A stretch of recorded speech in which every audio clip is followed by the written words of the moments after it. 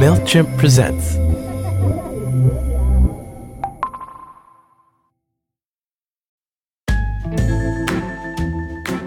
What if business advice wasn't so prescriptive? What if we could learn from each other regardless of industry? What if we could expand our ideas about what business could be and get a little encouragement to crash through those once guarded gates? And I have skirted around the gates, climbed over them, pulled the bars apart and stepped through. Like, I've tried all different ways. I'm Paul Jarvis, host of Call Paul. In this upcoming season, I'm talking to small business owners who saw a hurdle to get started or to keep going, and then worked to overcome it in the most ingenious and elegant ways.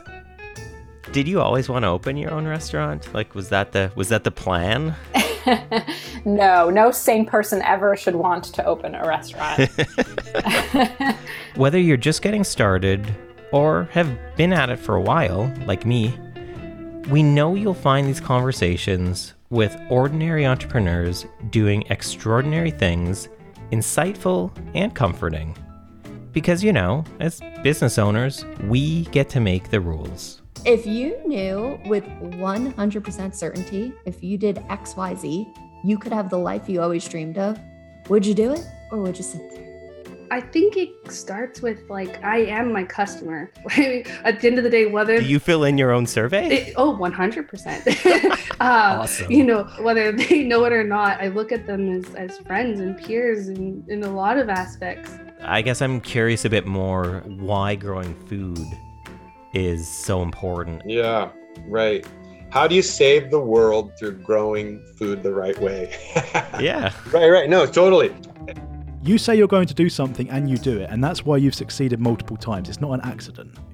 Execution's everything. You can execute 100 times and fail, right? No one's going to succeed every time, but you have to be able to execute in the first place to even have a chance to succeed.